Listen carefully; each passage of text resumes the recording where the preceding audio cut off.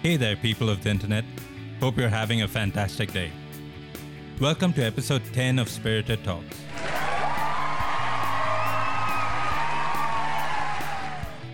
And boy, do we have a special episode for you. If you're new here, subscribe to our show wherever you're listening to this podcast to stay up to date. We're just regular people like you trying to make Jesus and the Bible more relatable. And we'd love for you to be part of our growing community. If you've been tracking with us, then by now you know that we've been talking about the subject of freedom. And last week we spoke about our own spiritual freedom from sin. If you haven't heard our episodes, then now is the time to stop and go back and listen to them. Today we're looking at freedom from a different perspective. An external or a more tangible sense of the word freedom, you could say. And we have a special guest with us. Together we will explore the subject of human trafficking. So without taking any more time, let's get on with the show. I'm sitting here with my wife and a dear friend of mine. She's a leader, a lawyer. Two of her core values are justice and compassion. She has a heart for people and a very generous nature. And she's also what I would call a modern-day freedom fighter. Jonita Menon, welcome to the show. Thank you, Joey, and thank you, Jess, for having me here. It's nice to have you here, actually. We just thought that since we are covering or talking about freedom this month, we thought you would be the best person that we could talk to and pick your brains. So we're really happy that you agreed to, on such short notice, to join us in this conversation. Not at all. My pleasure completely. In fact, thank you for that very, very honoring introduction. I hope I, live up to all of it. I have gotten a little used to being called a freedom fighter and justice seeker. And I think those two words are extremely overwhelming. But I feel that at the end of the day, all of us are called to be that in some way or the other. And I feel anyone who speaks for the rights of people or even looks at having integrity or a fair system of justice is in a way a freedom fighter or a justice seeker. So I think that's how I look at it. And thank you so much for having me here to talk about it today. Anytime. All right, so let's start with this. Like all good stories, we should start at the beginning. So I would like to know, how did you decide that this is what you want to do, that you want to be say a social justice warrior or someone who's fighting for the rights of people? So how did you decide that this is what you want to do in life? So it's interesting because I don't think there was one major decision point where I said, oh, yes, this is what I'm going to do. I think as a kid, especially like all good stories, something always happens when you're a kid or when you're at that young, impressionable age. And then you kind of hold on to it and take it forward. For me, I feel I was in some way nurtured to be who I am today. I know, as cliche as that sounds, it's actually true because I grew up in a family where, my parents ran their own business. No one was into social work per se. They were the kind who'd give, who'd contribute to causes, who'd help people out. And I think apart from, going to church on Sundays, coming back, talking about how things were wrong in the world, apart from that, there wasn't any specific action that was made to tell me, oh, you should be doing this when you grow up. In fact, I think one of the most important things about what my parents tried to instill in us was, just be a good person, help people out. And from there to, even the work that, like the school that I went to, it was very big on doing social work. And it was very important to, be helpful towards other people. So I think it all started over there. Then later on, when I came to college also, a big part of our program in completing like an honors course was to be part of a social involvement program. And so I think at every stage, unknowingly, I think God, of course, knowingly, unknowingly to me, but I think God had just placed these things in life that would happen that I started becoming more keen and more observant towards social issues. I know one of the first things that I started doing was, in fact, like, just helping kids from, like from a poverty stricken background in a way, to help them study or do like little tuition classes with them. And it started there. It started that small, and then as I started like going through other things in life, I started becoming a little more aware. Right to the extent that when I moved to Bombay, and the hostel that I stayed at, it was run by Catholic nuns, and they also had a school for underprivileged children. And Okay. so some of the things I used to do in the evenings after coming back from college, especially just before exams, used to be working with 2 or 3 of the girls who needed help in understanding maths or a little bit of English work. So I think it just comes from like being able to see those opportunities to help people, and I think that's where it started. Of course, I mean, I didn't study law immediately with the hope of becoming a human rights lawyer. I had actually studied law hoping that I'd become a legal analyst someday, like working for a magazine or a journal or a newspaper, and be able to interpret laws accurately so that the people outside, everyday normal people, would just know and understand what were their rights, what were their what were their fundamental duties, also duties in a way, and also what the duties of the government are towards people. So that's where I started. It just happened that I also ended up working, coming to know of an organization that works for the rights of sex workers and women who have suffered under commercial sexual exploitation. And then from there, I think my world just opened up into another part of working for justice very specifically. Wow, that's a lot to take in, and you really have a lot of medals and hats to wear in any given day, I imagine.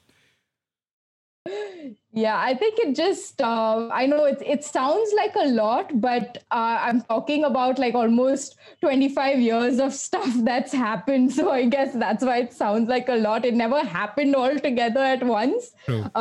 So yeah, so, and that's what I find interesting. I think, it's like when you go for a swim, right? You kind of test the waters. You always enter from the shallow side of the Yeah. pool, and then you get to the deeper side. I think that's how it is with anything we do in our life, right? We start in a very simple and easy, small way. And then if that's something that we kind of click with, or if it's something that really interests us, it takes us into the deeper kind of aspect of it. So yeah. Okay, so you mentioned about the fact that God played a part and the nuns growing up in your school. I just wanted you to add a little color to that. What exactly is the role that your faith has played in developing your views, or you picking up making these life decisions? I feel faith played a very big part, and maybe even before I knew what faith was, I feel just the tenets of Christianity. Actually, that's what probably came before faith. So I mean, like any Christian household, there was a Bible at home always. But then there also were these children's Bibles, right? True. And so those always seemed more interesting. And so I've always been someone who's been interested in books. And there was this time in life that I think every family member decided to gift us these children's Bibles of different sorts. And so it came to reading, the Bibles just because there were really colorful, nice pictures and everything in them. And so I feel it started somewhere over there, right? Like when I started reading about what I saw as stories, right? But then later came to understand were truths. They weren't just made up stories that were written in a book. Those were actual people who lived thousands and thousands of years ago, and what they did, and the kind of faith they had, and to then come to know, by the time like I was maybe 10 or 11, to come to know that the God that led all of those people is the same God who chose to put me in the house that I was born in, to have the life that I had. And to just be in a lot of ways very privileged, because at the same time, right, I grew up in Calcutta, and Calcutta is a beautiful city, but Calcutta is also very densely populated. Nothing compared to Mumbai, of course, but like there are a lot of people, and there are people from different walks of life, just like you would see in any other Indian city. But the interesting thing that I felt about Calcutta was, I grew up in a very lovely and posh locality. My parents were, I mean, kind and thoughtful enough to ensure that my brother and I had a lovely childhood. We were very protected. We grew up, being taken, like dropped to school, brought back home, that kind of a very sheltered life. But at the same time, the same streets we used to get to school and come back also had a lot of homeless people on them, had little children who were beggars, who would come and rap at your car window asking for money or for food. And one of the things that I remember was, my mom used to like roll down her window and always give these kids like a packet of biscuits, or maybe sometimes she would even carry some of my brothers and mine old clothes in the car. And when she would see them, she'd give them like a bag of clothes. And I remember my brother used to get very irritated, because he'd be like, every time we stop at the signal, this kid is going to come because he's going to think you're going to give him something. And what my mom said then, and I think that's what stuck with me the most, she was like, when I look at these kids, I sometimes wonder, what if, one of your cousins or even one of you had been born into that family, right? Wouldn't we want to help them? Wouldn't you want to do something? And I feel that really struck a chord, because while reading the Bible, especially when when you look at what Jesus also said, which was, do unto others as you'd want done unto you, right? Love your brother, love your neighbor as yourself. Yep. I feel those things, seeing them simultaneously, right? Like when you're reading it in a book and then you see it out there, and someone actually puts you in that position where they say, what if you were in their place, right? What would you have wanted? I think somewhere that really hit struck a chord with me. And that kind of became the driving force of, this is what you're supposed to look at life this way. You're supposed to look at helping people. That's what the Christian faith is about. That's what we need to do, right? That's the one commandment Jesus left us with, before he ascended into heaven. And so that's I think that's what it was, right? Like there are just so many beautiful stories of people who've done such great things in the Bible, like whether it's Old Testament or New.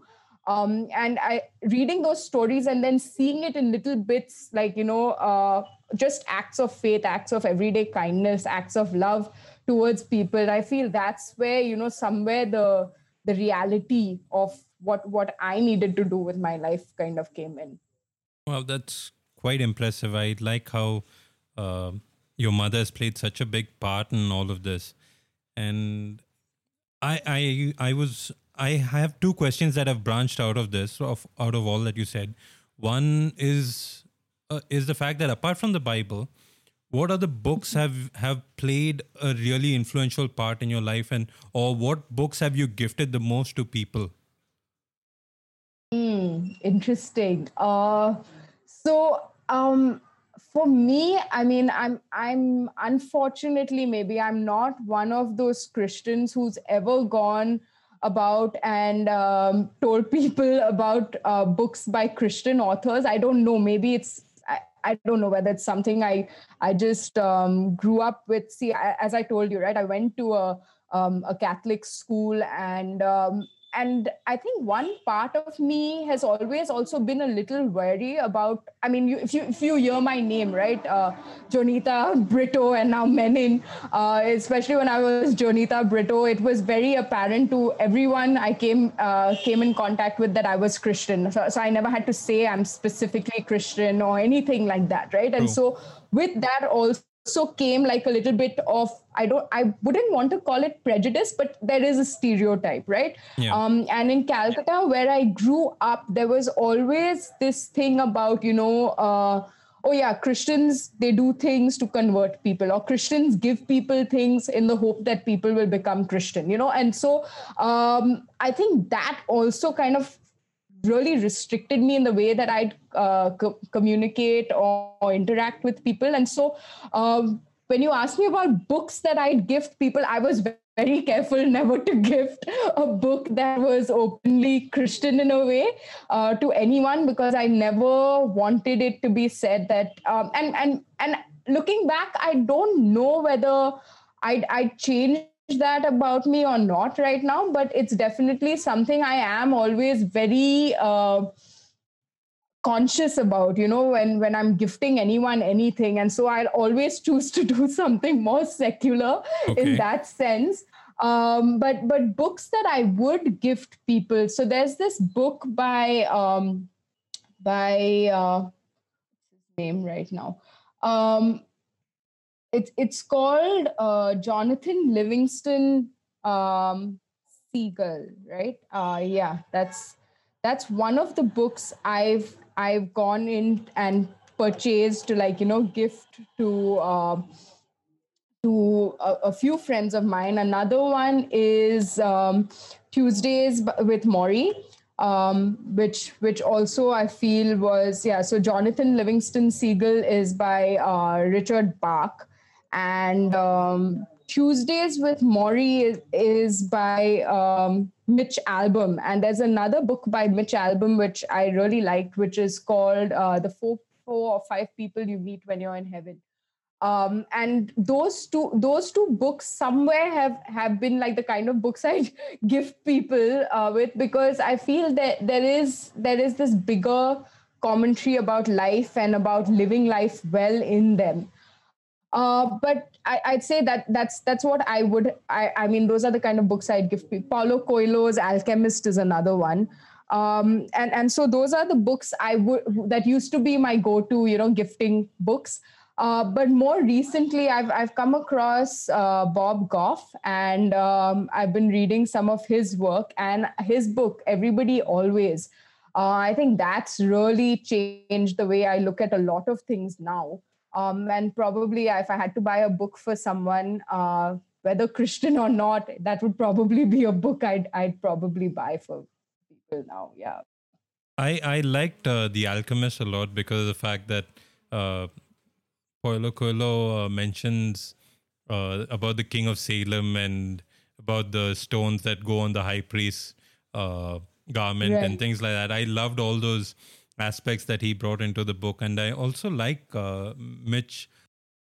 I have The First Phone Call from Heaven, and I've also read another book where he talks about time, and he talks about Nimrod and things like that. The name is slipping from my mind, but yeah, he's a great author. I like the way he brings out certain messages. It's really nice.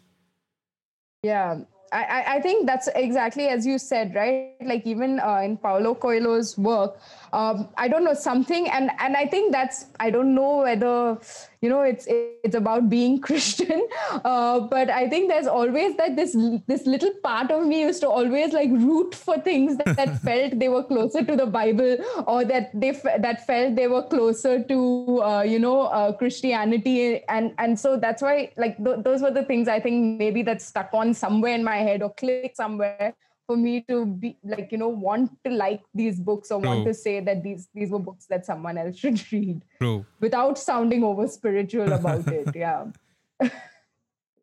And a sad thing that's coming up in my mind right now is the fact that we as a church kind of always stigmatize these kind of things, whereas we should be able to create more art that everyone should be able to consume and enjoy without drawing those lines of this is Christian and so a Christian should enjoy this, or this is secular and Right. you should stay away from this. It's sad that we've come to that stage, but we should be able to produce so much art because I remember talking to Becky on a previous interview that we had, and she spoke about how God is a creator, and if we are His children, we should be Right. able to create, and creation has no limits.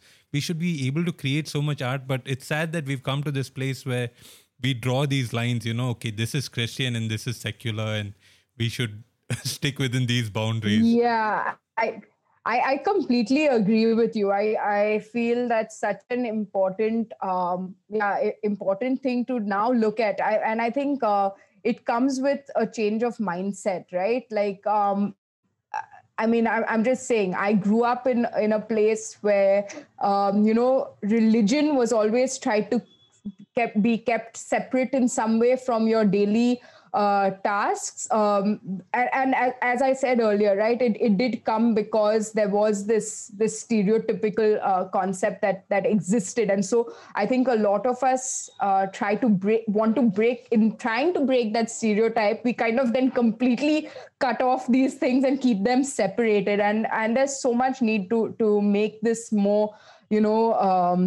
fluid, right? And take those boundaries away, because you so rightly put it, and Becky so rightly put it, in saying that God is a creator, and it's so important for us to create and make good works of art, more than trying to confine them between or segregate them as this is a spiritual like this has a spiritual theme to it and this has a secular theme to it. Honestly, like, Jesus came for everyone in this world, and so it should just be open and free. Yeah.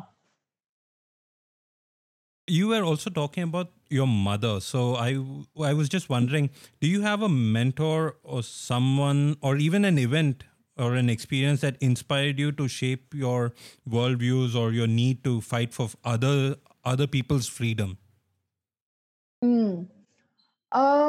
I mean, as I said, right, I never felt one specific moment in life. I feel I've been really blessed to have some really amazing, strong women role models, for one, and also to have been able to come across just in general without sounding gender biased or sexist in any way. But I have been blessed to have some amazing spiritual mentors, and people who were overall, like, even if it wasn't spiritual always, just like overall good human beings. Strangely enough, yes, most of them are Christian. And so I would say, but like the way they came across to me, it wasn't always, oh, it's because of religion you're doing this, right?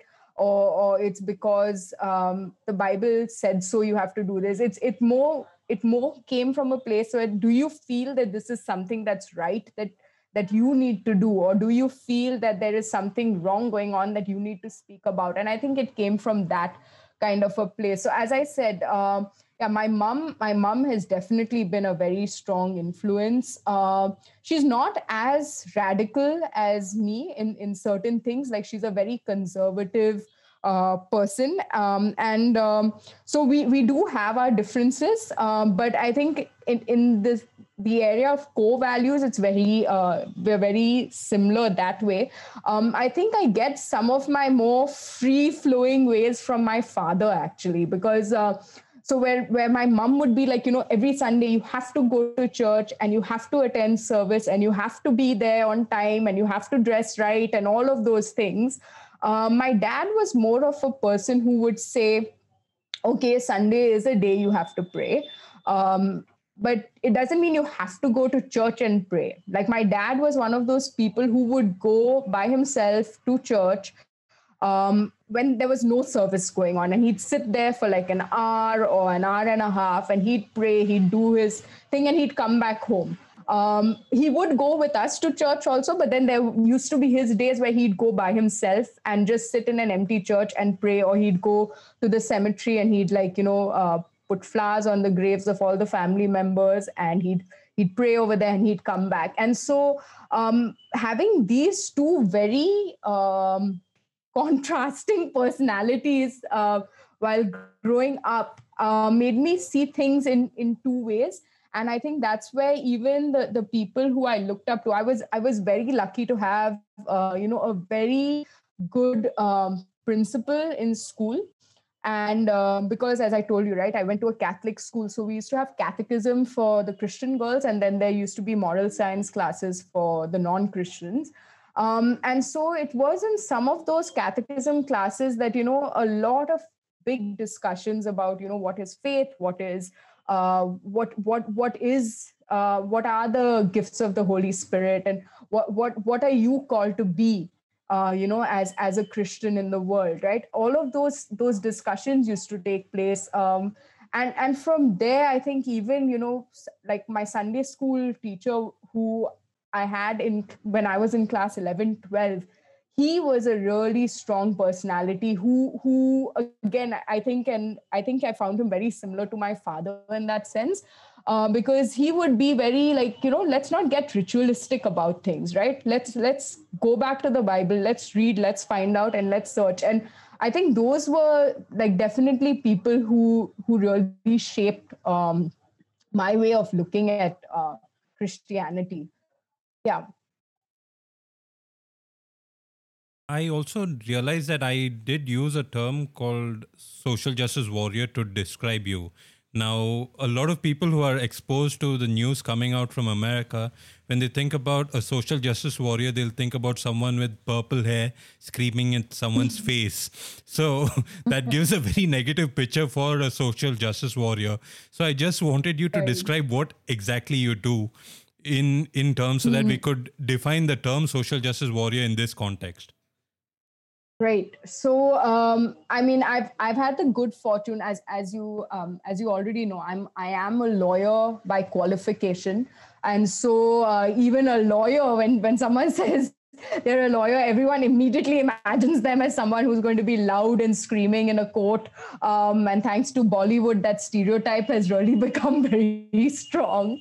Yeah, and again, then when you come to looking at social justice, I feel social justice warrior or social justice activist. I know there's one picture of it that people see, and like in any thing in the world, right? I think you need two types of people. You need the kind who will go out, stand on the streets, and be like little Gretas sitting there and actually being able to catch people's attention. But you also need the people who are working behind the scenes, right? Who are looking at advocating for policy change, who are writing those changes in policy, who are fighting those small battles in a courtroom, who are convincing judges and policemen and social services departments on what things have to be done. So the work that I do, and maybe it will give you a clearer picture of what our work is like. And I feel when you call me a social justice warrior, the lady sitting next to you is just as much one. What Jessica does in her work as well is something that is social justice. It makes such a big difference in the life of the girls who she works with. And so what I would say over here is, so my work primarily, I mean, it started off as being someone who had to go to court and advocate on behalf of the victims with the public prosecutor first, because in our legal system over here, the public prosecutor doesn't directly, defend the case of the victim before the court. The public prosecutor actually plays the role of just presenting facts of the case. There's a defense lawyer who defends the accused person, and then there's a judge who's listening to both of what these people have to say, and then who decides the case. And so often enough, there is no real voice of the victim before in a courtroom. And so that's where my role kind of got developed. I was fortunate enough to come across an organization that was willing to have lawyers work in this space and supported lawyers like me in doing the work that we do. And so, yeah, so my work primarily started that way, where I used to go to court to be able to tell the public prosecutor, and often enough, it was one of those conversations that had to change the public prosecutor's perspective towards a victim, right? For them to first believe that yes, the victim is a person who has been wronged in a way, and for them to understand that. So yeah, so my work initially was that, going to court, being present there, being the voice of the victim in all of it, and then even encouraging a victim when necessary to come and testify before the court. So that's one part of my work. Over the years now, it has changed, and because I work specifically with victims of sex trafficking, the kind of work I do now is more looking at how the system, that's the government administrative system, looks at supporting victims of trafficking when they are brought into shelter homes, and the kind of facilities, resources, all of that need to be placed for them to be able to find restoration, one, and two, to be able to sustain themselves once they step out of a shelter home. And that's why I said, the work that Jessica also does is so important, is because trauma counseling is such an important aspect of restoration. Unless these women and girls are able to first come to terms and be able to identify the trauma and go past it, they are not going to ever be restored completely. And so people like me and people like Jessica have to work together to make things like this happen, and bring about social justice in our own way. Perfect. That speaks a lot, actually. It really opens us up to where we want to take this conversation. I was just wondering if you could define in your own words, what is the mental picture that you get when you talk about freedom? So the when I think about freedom, especially, I see it as the ability to stretch out my arm without, boxing the nose of someone else in front of me. That is the way I see freedom, right? Being able to do what I want to do without, curtailing someone else's ability to stay safe or stay free. And that's how I see it. I know it's not the prettiest picture to paint, but that's just how I see it, right? Everyone being able to do what they like, living the life that they enjoy, but not stepping on the toes of someone else while doing it. That's my picture of freedom. That's a very egalitarian society that you've painted, and I think that's the ideal way to look at it. An egalitarian way is the most free society from my point of view as well. So it's nice that you brought that out there. So just to take I know, and maybe it's too idealistic. Sorry, yeah. Yes, Jess. So just to take this forward, how do you see the interplay between freedom and the lack of it in the field that you work in? Can you just give our listeners a description of the whole sex trafficking industry? Mm-hmm. Yeah, the dark underbelly of the Indian crime network in sex trafficking. So I mean, when I put it in, if I come to think of it as freedom in the perspective of all the women who have suffered commercial sexual exploitation or sex trafficking, I would say freedom for them, the way I would like to see it would be them being able to find work without being exploited, them being able to step out into the world without having the fear of being trafficked. And the reason I say this is because, so I mean, in the past 7 years that I've worked as a lawyer for a lot of victims of sex trafficking, I've probably interacted with at least 30 or 35 women. I know that doesn't make me an expert, but it does, in fact, give me enough to be able to identify what the general issues faced by these women are, right?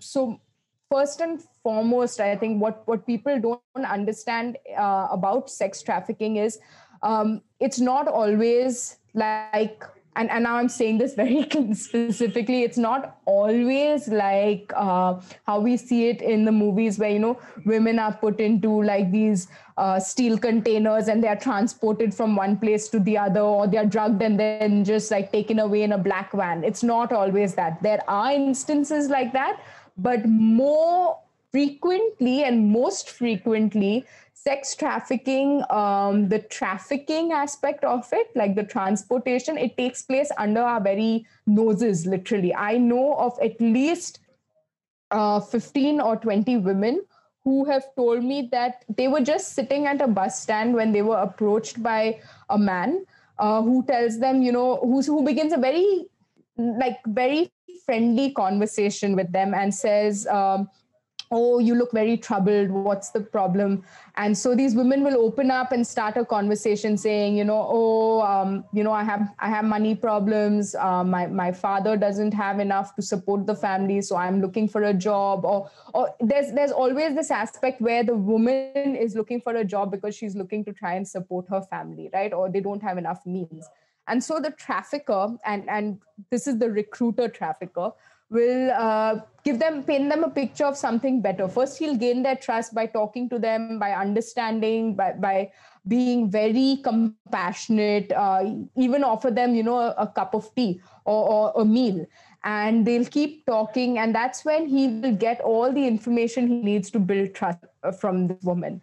And then he'll say, you know what, I know of a great job opportunity. It's not in this city. You'll have to come to Mumbai or Pune. So will you be willing, you'll be able to work in like a garment factory, or you'll be able to work in someone's house as a maid, and you'll earn so much more. Or you'll be able to work in a really nice office. And so these women, because they think, yes, okay, I need to leave, I need to get a better opportunity, they will go with this man, right? As crazy as it sounds to most of us, right? Who would trust some random person? But unfortunately, in India, in our rural areas or suburban areas, there's not enough awareness built about the fact that you can't just trust any person who comes along and pretends to be a good Samaritan to you. It's just, and that's the sad part, right? And so these women come into a city where then they are taken to usually what is a red light area. They transfer hands, basically. So they move from the recruiter into the hands of a brothel keeper. And the recruiter will tell them, this is my aunt, or this is my sister-in-law, or this is my relative. You need to just stay with her for a few days and I'll come back and get you. And it's there where it starts, right? That's where the woman is then kept in a house where she is either raped or she is in some way broken down, so that her will to fight, her will to stand up just goes, right? I have been told by one of our girls that she was locked in like a confined space of say 6 feet by 2 feet. And the height of the place would be maybe about, again, 2 feet. So it's literally like a coffin, right? She's pushed in over there and kept there for a week and not given food, just given barely like any water, so that she just stays alive, basically, until finally her will is broken completely. She doesn't want to fight it. And then she's made to service customers, right? She'll be raped also in that process multiple times, till finally she's realized that this is all I have now. I can't go back home. I have no one who's going to come to save me, and this is my life. And so when I see it like that, right, you see the life of these women who have completely been broken to believe that there is nothing else, right? Freedom will never exist for them again. There is no hope. And when you see that, I think, or when you hear about that, I've only seen the places where these things have happened, but I've never seen it happen in front of me. I've only met the casualties of this crime. And but so when when you see and hear all these stories, you begin to realize that, the freedom that we enjoy is such a privilege again.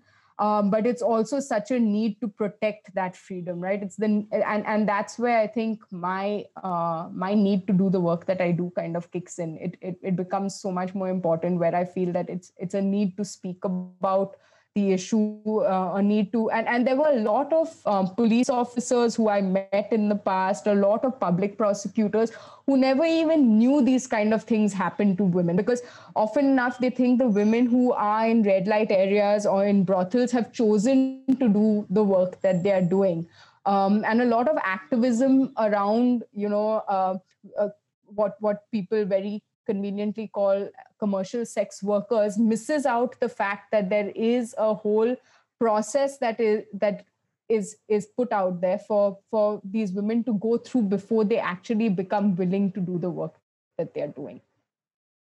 It's such a dark picture, and I must say I'm no different from one of those cops or public prosecutors, because most of the images that I have about this industry is from things that I've seen in movies or in shows. So uh, I actually want to thank you for all that you're doing, and for actually painting that picture to for us to understand how deep and dark it is.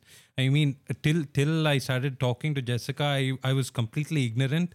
Jessica did fill me in a lot of these details, and what you've said has really been helpful as well to shed light in all the darkness, the thickness of that. I mean, that darkness is so thick that you could actually cut it. It's so oppressive, and I really thank you for explaining it so that we all can understand everything here. Yeah, I mean, I think, yeah, somewhere I know I've been like pushed to a place where I feel these aspects, as gory as they sound, need to be brought up, because unfortunately, as you said, right, like the movies that you've watched and the media that is out there doesn't often, in some way, I feel that, it's often romanticized and glamorized in a very strange way, where people just think, yeah, this is how it is. This is how like brothels function, or this is something that a person often has a choice to be part of. The thing that people don't understand is, these women who have been oppressed, right? Like they must have come into the system when they were about 16 or 17, or sometimes even younger, and they have a lifespan of being able to service customers, say, for another 10 years or so at the most. After that, they themselves have to take on the role of becoming brothel keepers or brothel managers. And so they will look out to see how they can get more women into the trades, just so that they can sustain themselves. So what was done to them then becomes something they do to others. And that creates a vicious cycle in the whole system. I recall one woman who was an accused in a case that I was working in. When I stepped out of the courtroom, she came to me and she said, why are you doing this? Why are you trying to help, the victim? So I said, because what happened to her was wrong. And so she said, even I have a family. My son is back home with my parents, and I've not seen him now for the last 1 year that this case has been going on. I've been in jail. Who's going to help them? So I said, how did you get here? And she said, oh, even I was brought over here. I had to do this work, and now, I mean, it's like, it's part of my job now. I have to make sure the work continues because I have to feed my family. And that's when, it really hit me that, like, somewhere you feel you don't know how to end it, right? Like, you go to help one person and then there are like 10 other people around you who also need just as much help. Like, there was a big part of guilt that I had to live with when that same woman got accused in the case, right? Well, sorry, when she got convicted in that case and she was given 10 years of imprisonment. The thought at that point of time, I wasn't happy that she got convicted, because I was so worried about what would happen to her son, what would happen to her parents in the village, right? Like, who's going to send them money now? What's happening to them? What will that boy be forced to become a trafficker because that's the only way he's going to be able to earn money? Like, those are the things I feel, people who work in the field that I do, that those are the things we're faced with, right? And some of these things are so beyond our reach that, you don't know. And the only thing that stands out in all of it is a freedom of choice, right? The choice that we make at that point of time to do what we do, and to be able to see that you have an ability to make a choice. With that, we've reached the end of this episode. I guess this was our first cliffhanger episode ever. Yeah, and it was such an interesting conversation that we didn't want to stop or rush, Jonita, just to fit our timelines. So join us next week for part 2 of this conversation. In the meantime, you could visit our website, spiritedtalks.com, and check out our show notes. We've added Amazon affiliate links for the books that all of our guests have mentioned. So that way, when you buy a book, you can also support our vision simultaneously and at no extra cost to you. You could also check out our Instagram at Spirited Talks Podcast, where we upload tiny nuggets of faith daily, which you could share with your friends and family. We'd love it if you could leave a review for us on iTunes or our Facebook page. It helps us boost the show and get it out there. If you haven't already subscribed to this podcast, now would be the right time to subscribe to the show wherever you're listening to it, whether it's Apple Podcasts, Spotify, or Google. Once again, join us next week for part 2 of this conversation with Jonita. Thank you so much for listening. Talk to you soon. Bye. Bye.